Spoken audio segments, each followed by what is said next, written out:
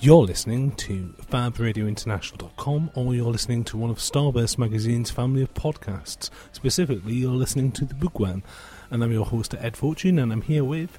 Del today. So, hello! On today's show, we will be talking about books. I'll be reviewing Half a King. And I'll be reviewing Abraham Lincoln Vampire Hunter.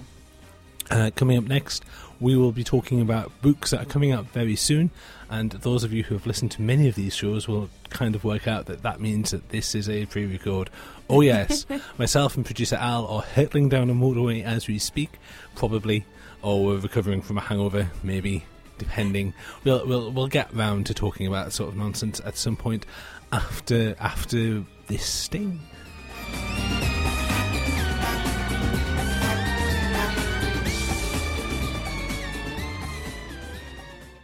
Across the world, 24 hours a day.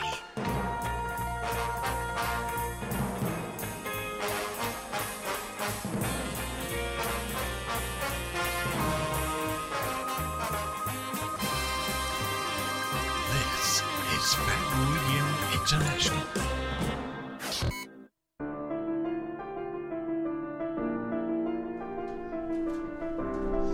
So, Del, hi. We're talking about new books that are coming out, apparently. Yes, we are. Should we mention the Twitter feeds and the Tumblrs and the Facebooks and all that stuff whilst Ed faffs around? Yeah, maybe we should. We're on all of those things. Yeah. We are Radio Bookworm. Yes, and on we every can, single one. Everything. We can be found on Facebook, we can be found on Tumblr, we can be found on Twitter. Yep. We have an iTunes and we have a Mixcloud, so if you've missed the show and you're desperate to hear our lovely, lovely voices once again, then we'd recommend that you listen to one of those listen again services and like, subscribe and whatever else you do on Mixcloud. Yes. Everything is on the Tumblr archive. Oh. So if you go onto Tumblr and you have a click on download a show, it'll point you to any of the formats that you can get onto our show, which is pretty much everything. Considering how long I've been kind of doing this with Fab Radio International now, I still am not clear if you would tumble us or what the version of that would be, and it seems to be a kind of recurrent conversation that we seem to have. What is the verb? Yeah. Because you tweet people, you Facebook people, I still think you tumble people. Give us a tumble. We're always up for a tumble, shall we say? Let's use that cheeky gag. Have you finished faffing around, Ed? Would you like to talk about the books, given the piece of paper that you asked me to pass to you 3 minutes ago? Indeed, I will pass some. Is it this list here? It is, but I will give these pieces of paper to producer Al, because as you know, we're a high-tech radio station, so we're powered by bits of paper. I just had to fight the printer. I literally had to fight the printer. It grew arms and legs, and I had to get like a tiny little sword out and fight the printer. But if it helps, we are called the Bookworm, not the Kindle Worm. So. That's true. Controversial. Yeah. So, books that are coming out soon. The True. Edge of Dawn by Melinda Snodgrass. You will know Melinda Snodgrass through her association with the Wild Cards books. You will know the Wild Cards books through their association with George R.R. Martin. Snodgrass's fascinating series about modern-day paladins taking on essentially Cthulhu. We say Eldritch Horrors, but it's Cthulhu. Let's be honest, taking on Cthulhu. The protagonist, Richard Oot. Was it Alt? Oot? Richard Alt. Hang on, is his name Dick Oat? That's... Oh my goodness. Oh dear. Oh, we're far too amused by that. Anyway, he's a paladin. He fights evil monsters. He's found this new paladin who can take on the paladin role, but unfortunately the new paladin is only 9 years old, so probably not tall enough to actually carry a broadsword. Modern day Edge of Dawn looks quite good. What else is on there? Fool's Quest is on the bottom of this sheet, which is the second book of Fitz and the Fool, the Robin Hobb series. So that's quite exciting, I think. We've got an interview lined up at some point with the author, not the author, we've talked to Robin Hobb already, with the creator of the covers, you know, those beautiful covers. Lovely. Jackie Morris we had a chat with a little while ago, and we haven't put it live yet, but we'll get round to it. Because because Fool's Quest being the second one, is the first one Fool's Assassin? Yes. I knew a thing. Yay. But the first one was just like, because it starts out in because he's such a grim character as Fitz. He needs to cheer up. He never will, and he's such a moody chap. And you read it and you go, I don't like what you've done with this. Oh, that's because Fitz is an idiot and he's taking the worst possible things from this rather than being happy that he's got a daughter. Muppet. Which, to be fair, looking at the blurb for this, because I'm assuming daughter is B. Yeah. Yeah. So beloved B has been abducted by pale and mysterious raiders who spread chaos and pain. Oh, why are they everywhere always go. pale and mysterious? Because Twilight. Yeah, Robin Hobb travelled forward in time, read the Twilight books, and went back in time to write Pale and Mysterious, actually, in fairness to Robin Hobb, so she can toggle the colours of the characters. Okay, fair enough. If it's a thing, there's the actual device, that's fine. There's a whole thing with the Tony Man. Fine, I'll accept that. And it's actually quite cleverly done and well played Robin Hobb. Zero World is by Jason Hoff. Jason Hoff has been doing all sorts of... Jason Hoff does those books with those kind of classic sci-fi covers that you see in an airport. So you're wandering, and this is a book with a volcano on fire and a spaceship exploding, and you're just like, I'm reading that, and then you read it because that'll be nice and relaxing on the plane. And you read it, and it's got spaceships going boom, and giant space elevators going pop, and this sort because of thing. that'll be nice and relaxing on the plane. That's what you want, and so it's a Don't think about the impending death. No, think about the cool super spy who's wandering around shooting bad guys whilst hurtling through the atmosphere. That's the sort of nonsense that he writes, and this looks more of the same. To be honest, it looks quite fun. The Long Way to a Small and Angry Planet. Yeah, the blurb for this one sounds remarkably familiar to a wonderful thing that I really enjoy. Yes, it does, doesn't it? Rosemary Harper is looking for a way to put the past behind her. Joining the crew of a battered old spaceship, the Wayfarer, seems ideal. It's an old spaceship held together with love and cunning, crewed by a ragtag band of misfits. Maybe she'll find some sort of serenity in her journey. I think so. Maybe. Too soon. But all of it, though, the more you read about the blurb, the more it really is. No, it can't possibly be a Firefly rip-off unless, of course, this is the first in the series and it gets cancelled. Oh, too soon. It still hurts. Moving on. The Long Way to a Small Angry Planet looks actually quite good. Yeah, while I mock, there's a reason that story is quite a warming idea. It sounds endearing. Moving on, we have the latest Kelly Armstrong, which is Visions. Kelly Armstrong, we are big fans of. Obviously, she's done yet another supernatural thriller. This is all about serial killers and visions, and a strange town. And yes, she's what is she? She sees visions, and he's a morally ambiguous lawyer, and together they fight crime. Basically, their success so far has drawn some dark forces, which they will also have to fight. If you've read Kelly Armstrong stuff before, you pretty much know the score here.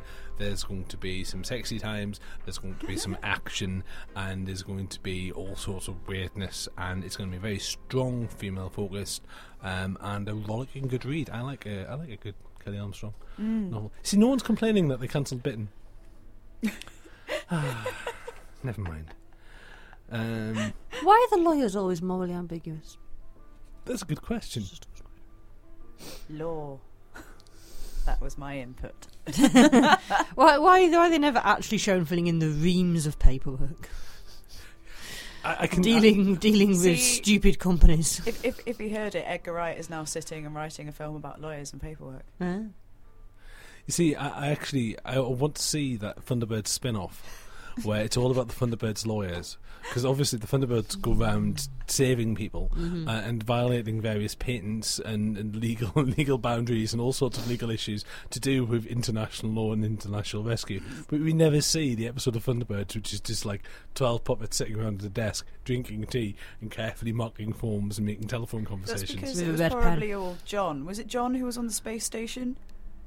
John Tracy? Am I making that one up? I can't remember if it was one of the Tracy puppets manned the space station, and it was essentially because the creator of Thunderbirds hated Didn't the like him, puppet.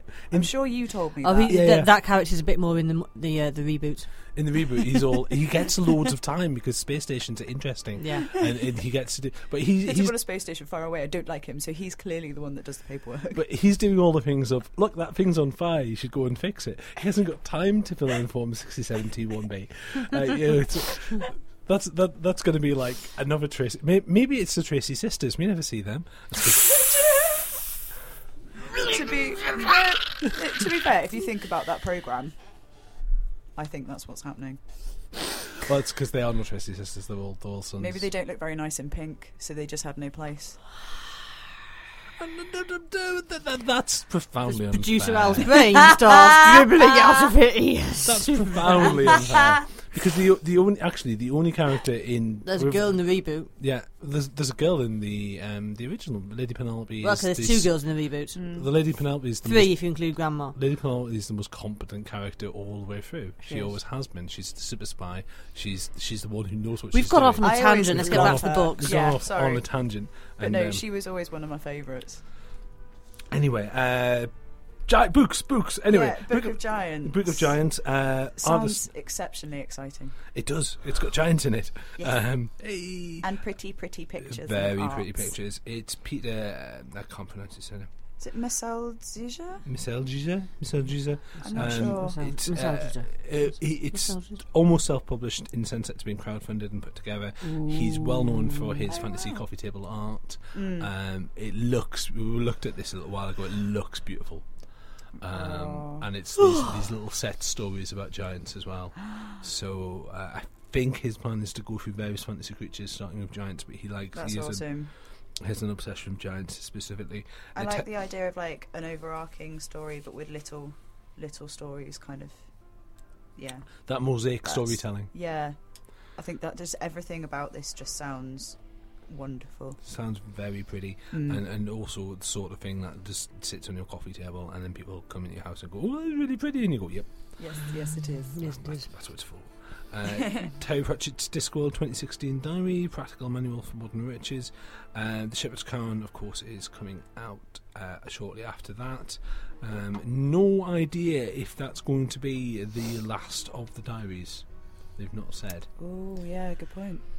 So they've because Shepherd's Crown will be officially the last Terry Pratchett novel and the last Discworld novel. Yeah. But the diaries are something else. The diaries, all you need to do is just quote stuff Is from the that books. technically a spin-off? Because if it is, then it's okay. It's like a franchise marketing-y thing. I don't know.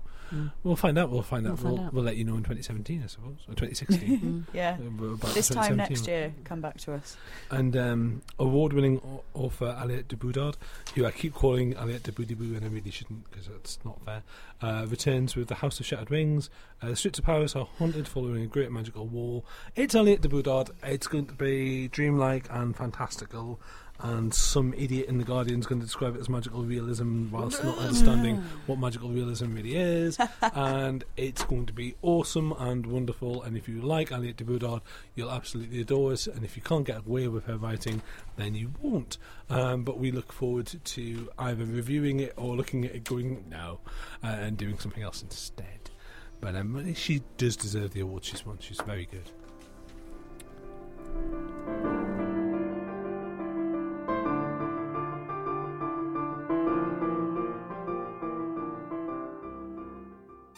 Embrace the alternative.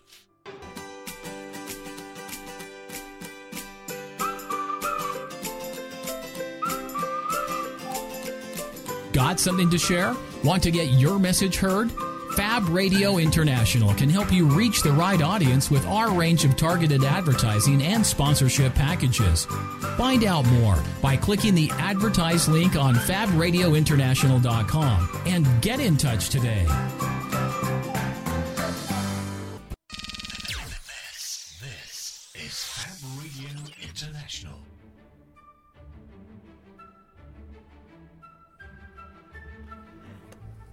So, a little while ago, we talked about the Shattered Sea series by Joe Abercrombie, and we're pleased to announce that it's coming to an end.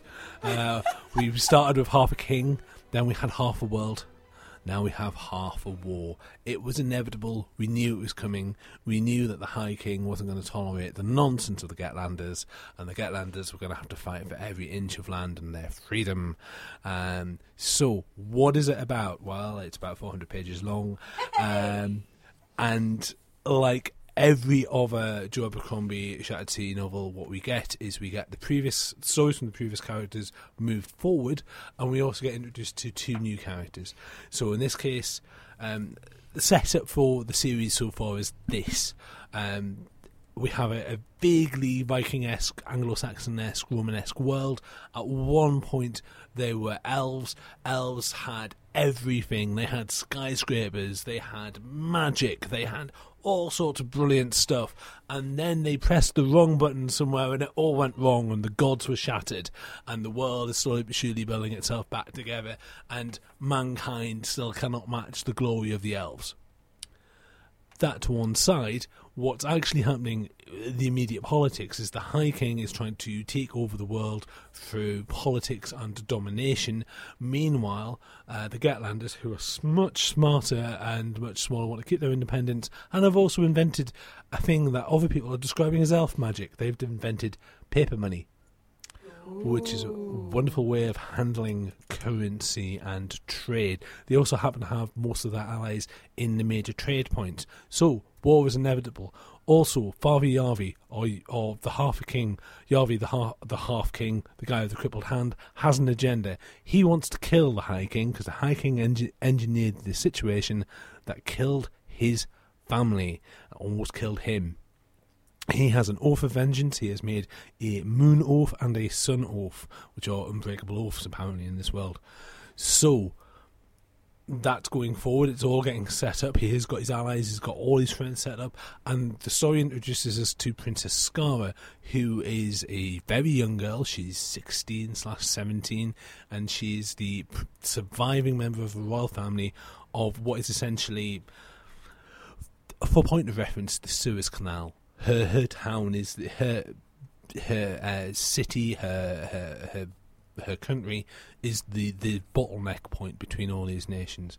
As the story begins, she's been ousted, her family have been killed, a creature called Bright Yelling has turned up and basically murdered and butchered everyone in sight, and she is on the back foot. With help from her allies, she gets her lands back. And she has to now, she's only young, she has to now be a queen. And she has to cope with being a queen. Luckily, one of the other kings has gone, well, this guy is a bit dim and he's a bit useless, but do you know what? He's a really good fighter and he'll look after you. He's loyal to me like a dog. He'll be loyal to you like a dog because I tell him to be so. In comes Raki and Ravi, who are great characters, the two brothers. And yeah, she sits there and goes, "You're a very nice, fit young man, and I've got loads of power. I wonder what I can do with that and that ass."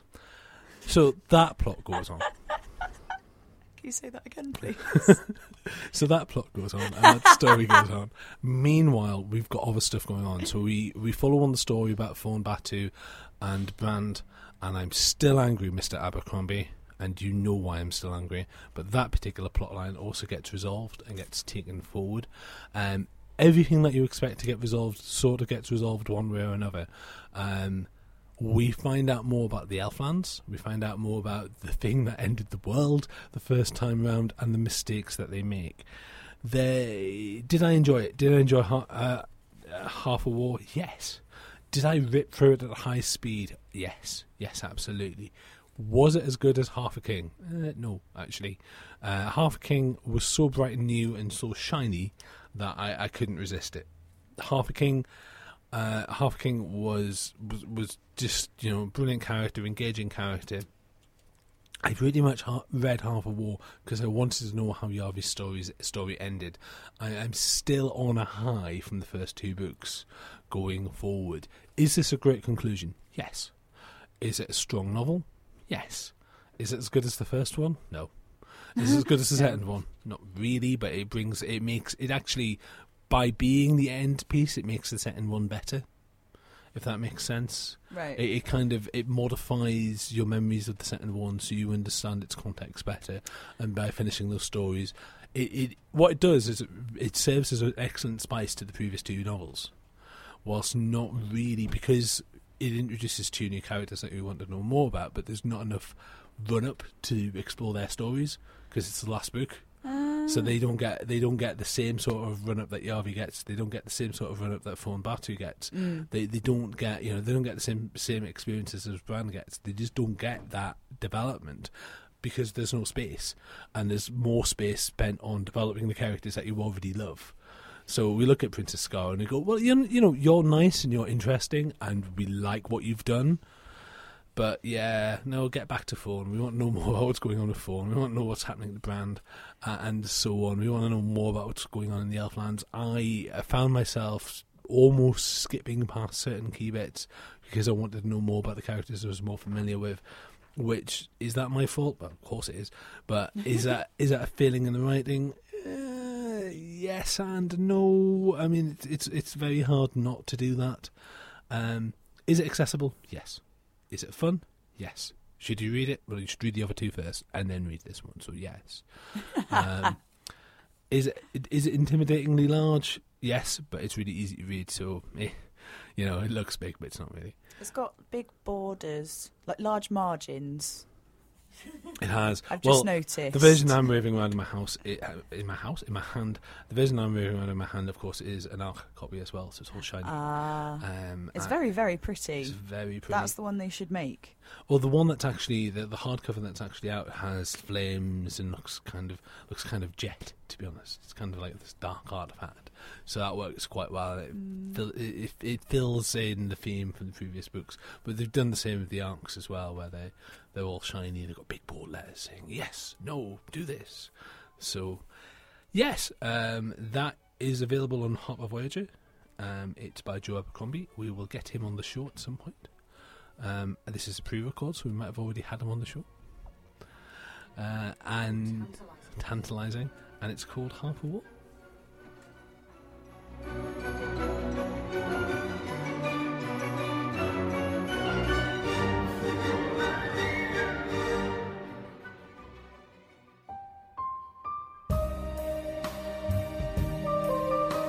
I listen to FabRadioInternational.com.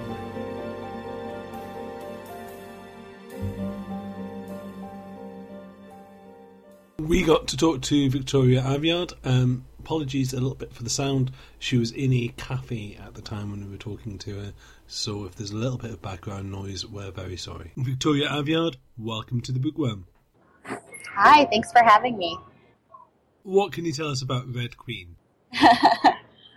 Well, Red Queen is the first novel in a young adult series about a girl who discovers that she can control lightning. And basically she lives in a world where sort of superpowered people rule over the normal humans, and she, because of this discovery, has to sort of join the world she doesn't want to be a part of.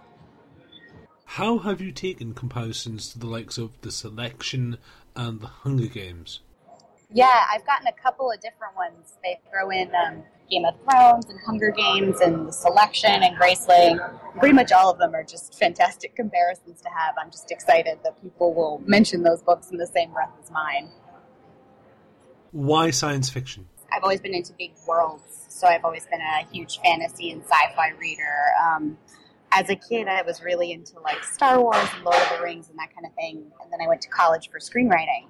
And I came out the other end wanting to write a book, and I had this idea. I had a single image of a girl who was about to be executed, but instead she turns things around and murders her executioner with a lightning power that she has.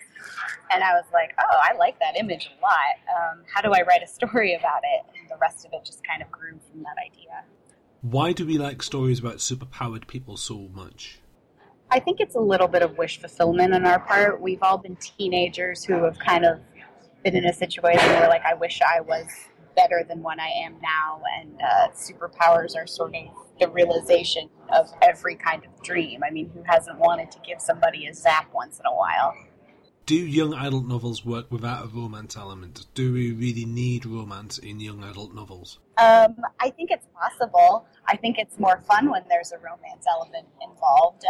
As long as there's a balance, I think that's what you always have to strike for, is a good balance between the romance and the action. And I tend to lean a little bit more to the action side of things. What's next? The next book is coming out on February 9th, so I'm really excited. That's pretty much done. I'm also writing novellas right now that are going to be released in the fall and early winter. And I'm getting ready to dive into the third book in the series pretty soon. So we're staying in the same world? Yes. They're from the point of view of different characters that have been established in the world already. So it'll be nice to get a sort of different perspective. The movie rights for Red Queen sold very quickly. What's the story behind that? Well, the film option is at Universal Pictures, which is really exciting. We sold those about 2 weeks after the manuscript sold to HarperCollins. It's sort of the du jour thing in Hollywood to jump on all the new projects as early as you can and try and get in the door at the ground level.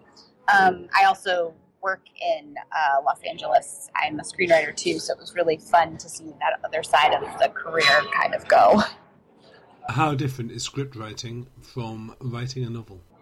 Well, there's kind of pros and cons to each side. The mediums are just so different, so they demand different things. Screenplays are obviously more visual. They're shorter.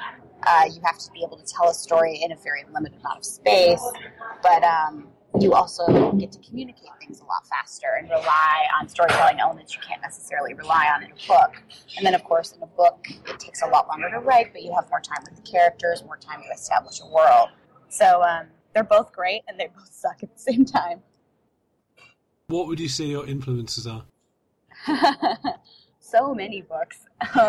I'm a total Tolkien nerd, but I don't think I could ever have come up with Lord of the Rings. I'm just really happy it exists. I'm also really into A Song of Ice and Fire, the Game of Thrones books. Those are absolutely fantastic, and I guess I'm going to try and write books like that for the rest of my life. Why is the geek on the rise? I don't know. Maybe we're just more aware now and people are like, it's okay to like things that are considered geeky, or people just don't care anymore and are like, I'm not going to hide that I know way too much about Westeros. If you got to play in someone else's sandpit, which sandpit would you like to play in? I said Game of Thrones, I said Lord of the Rings, probably Harry Potter, maybe Star Wars. I would love to be in the Star Wars sandpit. What one tip do you have for writers?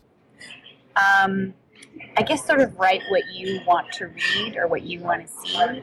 It's really easy to tell when someone's writing to trend or to what someone else wants, and it's just not so personal, and you can tell that the work doesn't speak to the author as well as it should. If you got to save one book for the future of mankind, what would it be?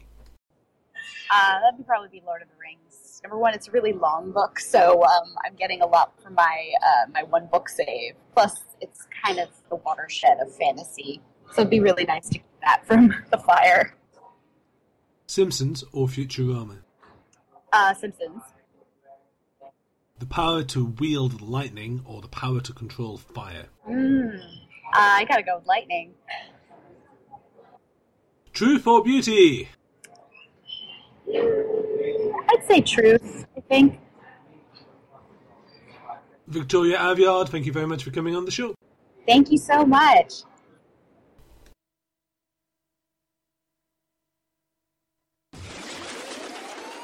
FabRadioInternational.com.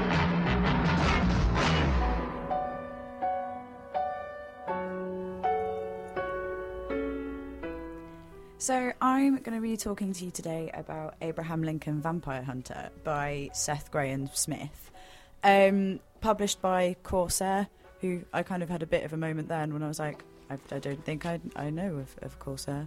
And then I just started having happy pirate Doctor Who moments.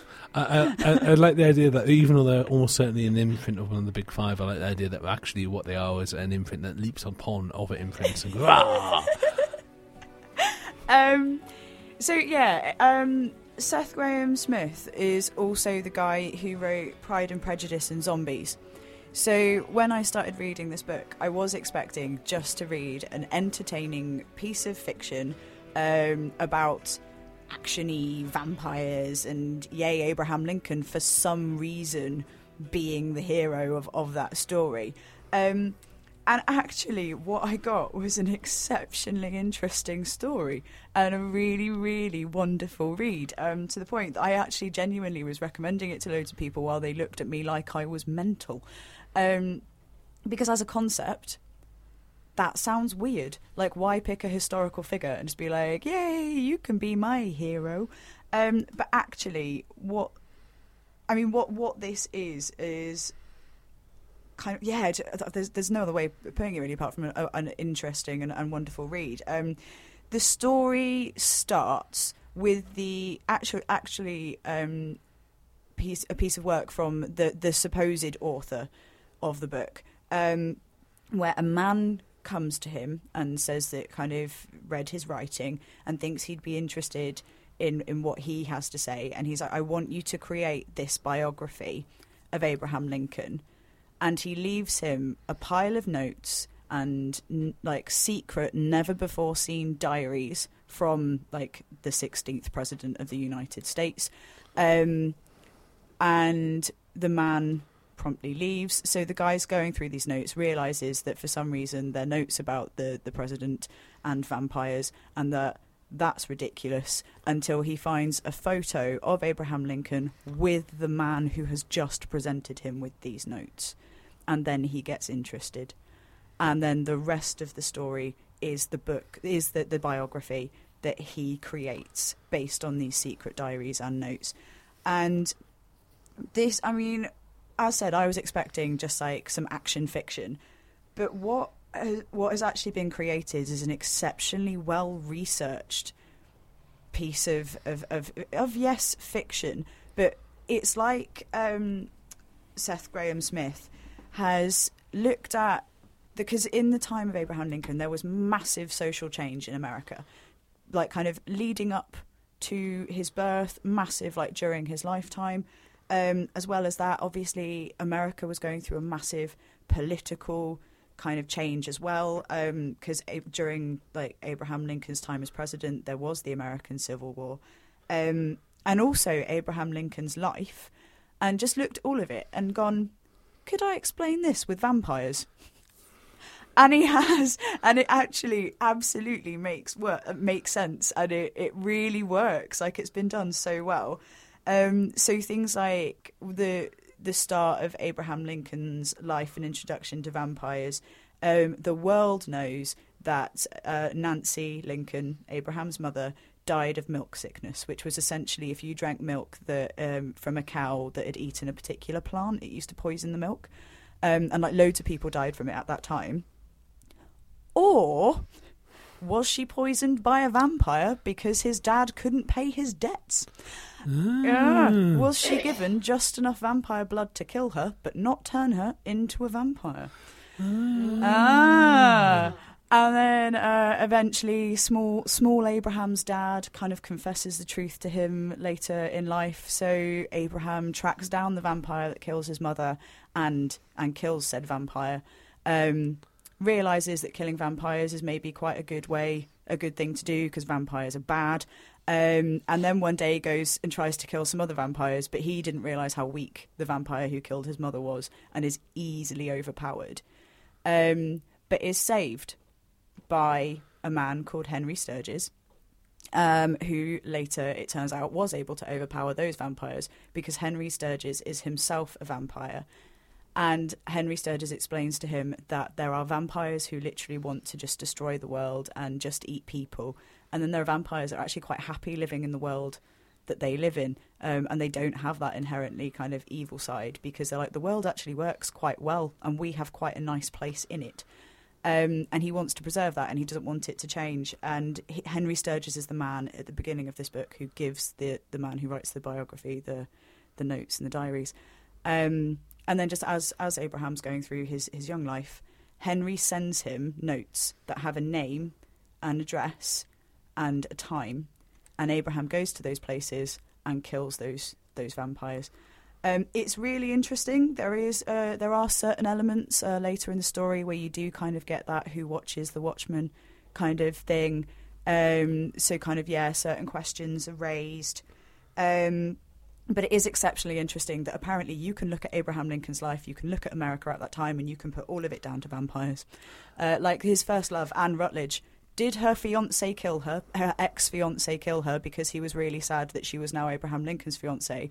Or did vampires turn that man into a vampire knowing he would kill her, and that would really upset Abraham, who'd been going around and killing a lot of them?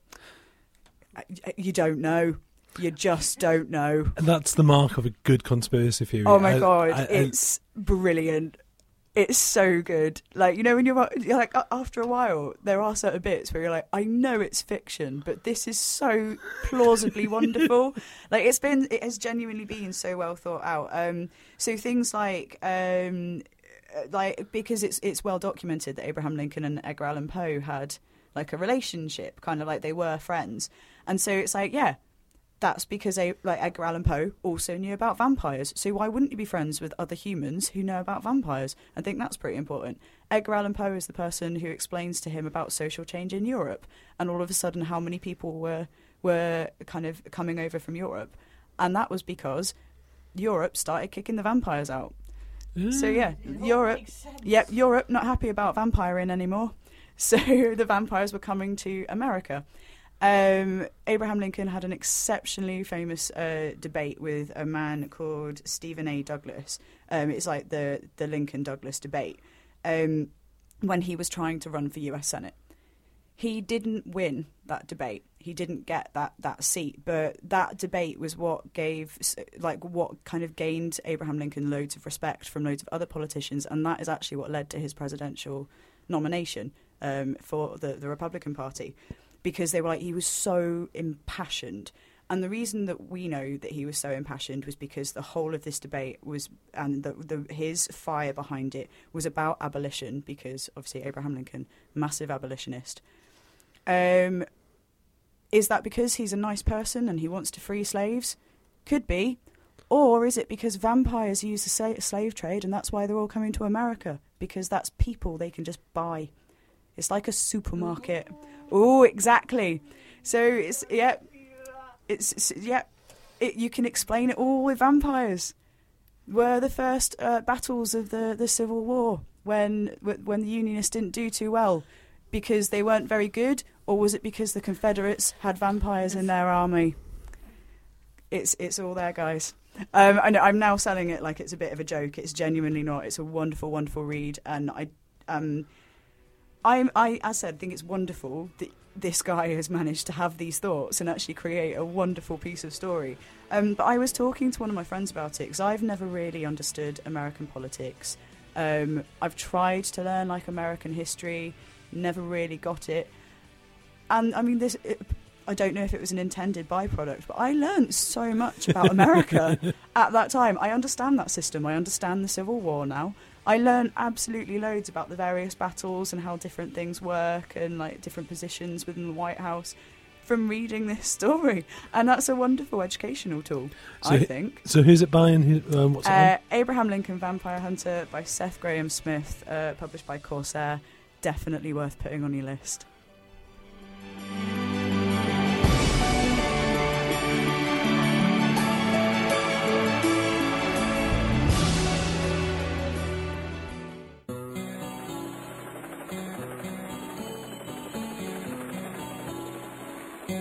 Across the world, 24 hours a day.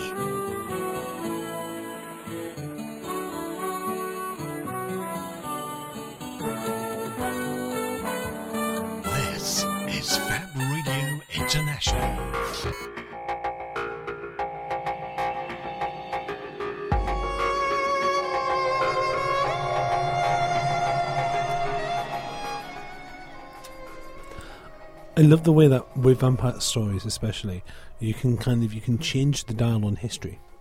So one of the ones, World of Darkness, which is Martin Haugen's baby, his version of vampires goes all the way back to Cain and Abel. Cain is the first killer. He's cursed by God to be a vampire because he's the first murderer. Yeah, so that's his mark. So that's his mark. The mark of Cain is vampirism. And then, obviously, he goes off. He makes other vampires. And he's like, don't make any more. And they're like, okay. And then off they do. And they go and make... pesky vampires. And they make all the various biblical tribes of man. And each one of them is connected in some way to the various tribes of man, and then they kind of spread out across the world in various different ways, and that allowed Mark Haugen, when he was creating his stuff, to say, right, well, Helen of Troy was a vampire because she was supernaturally beautiful. Amazing. And Menelaus was also a vampire from an opposing vampire family, and that's why all of this happened. And Paris was Helen's ghoul. She controlled him using her blood magics. And the Dark Ages happened because of this, and essentially it's that idea of that kind of additional spice to history. Amazing. I would say actually trying to tie the two books together, which is an almost impossible task, but I'm going to try it anyway. The thing with Half a War is, the thing I found really interesting is when they go to the elf ruins, and this is a slight spoiler, I kept thinking of them as, and I think I was supposed to, I kept thinking of them as, because they were like, elf magics, these are elf magics, these are strange, mysterious elf magics. Here is this vault that can only be opened by waving some bangles round and pressing these buttons, these runes even. And I'm sitting there going, is that a bunker? is that a bunker? And is this magical stick actually a rocket launcher? Or does it just work like a rocket launcher? It actually is a magical wand, but it works at a rocket launcher because it works, because that's our point of reference for a weapon of mass destruction from the Elflands. Or is it, how does this actually, is that a lightning staff that summons lightning, or is it just a big Tesla coil? And how can we, because the description is left vague enough, I think, for it's quite a common trope in fantasy, actually, to say, here is a magical piece of armour with four wheels, and the strange rune on the front, which looks a bit like a V and a W, and it goes forward. And it's like, well, is that a car? Or is that actually not? Is it actually something slightly different? I like that, playing with the dial of history and also playing with readers' expectations. Nice. Yay for books that manage things. But there's a movie as well, which I'm assuming has nothing to do with... No, Abraham Lincoln Vampire Hunter, the film, has come from this novel. I was really disappointed, I have to say.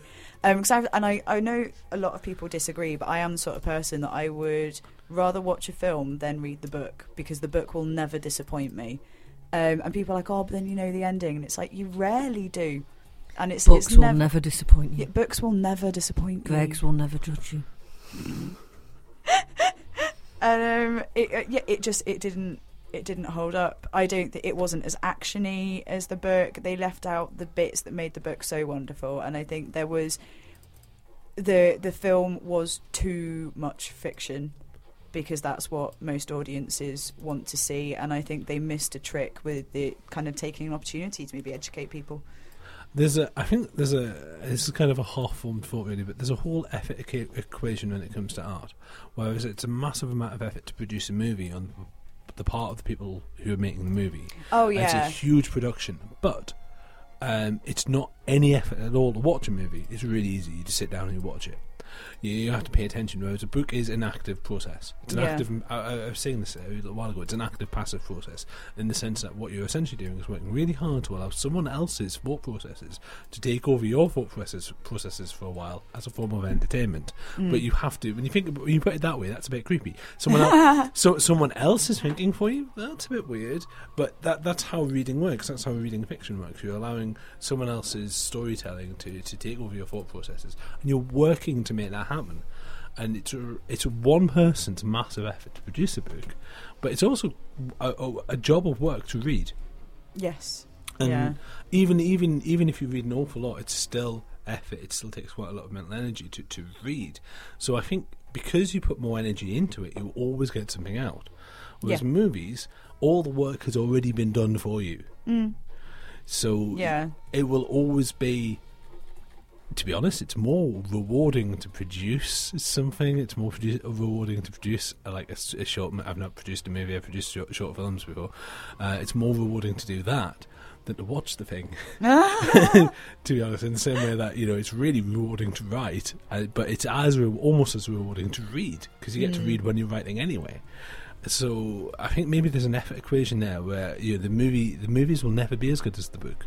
No, because the effort's not there. but I do, because I think sometimes you can see films that are trying to hold up, and they've made really calculated judgments and decisions as to what to include and what to leave out. So, like things like Catching Fire, the second Hunger Games film.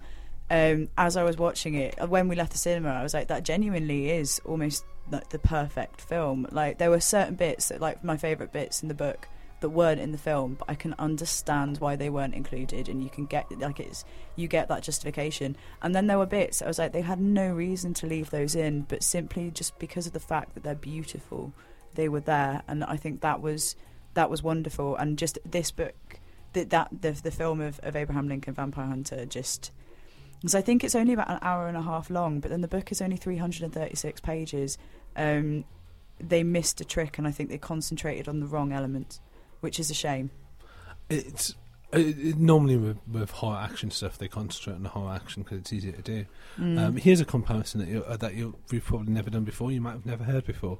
The Naked Lunch and the Hunger Games, the both movie productions, have the thing in common that though they don't really reflect the direct text, they do reflect the spirit of the work and therefore work.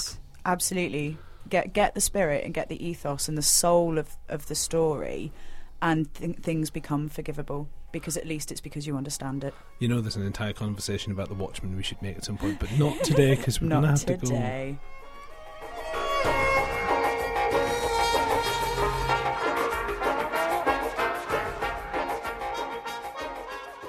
Starburst Radio, the greatest radio show in the universe. Every Wednesday, 9 p.m. till 11 p.m. Exclusive to Fab Radio International.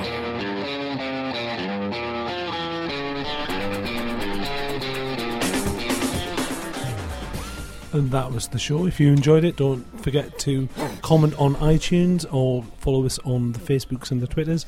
I've been your host, Ed Fortune. And I've been Del. The Book Room is a truly outrageous production for Fab, Radio International and Starburst Magazine.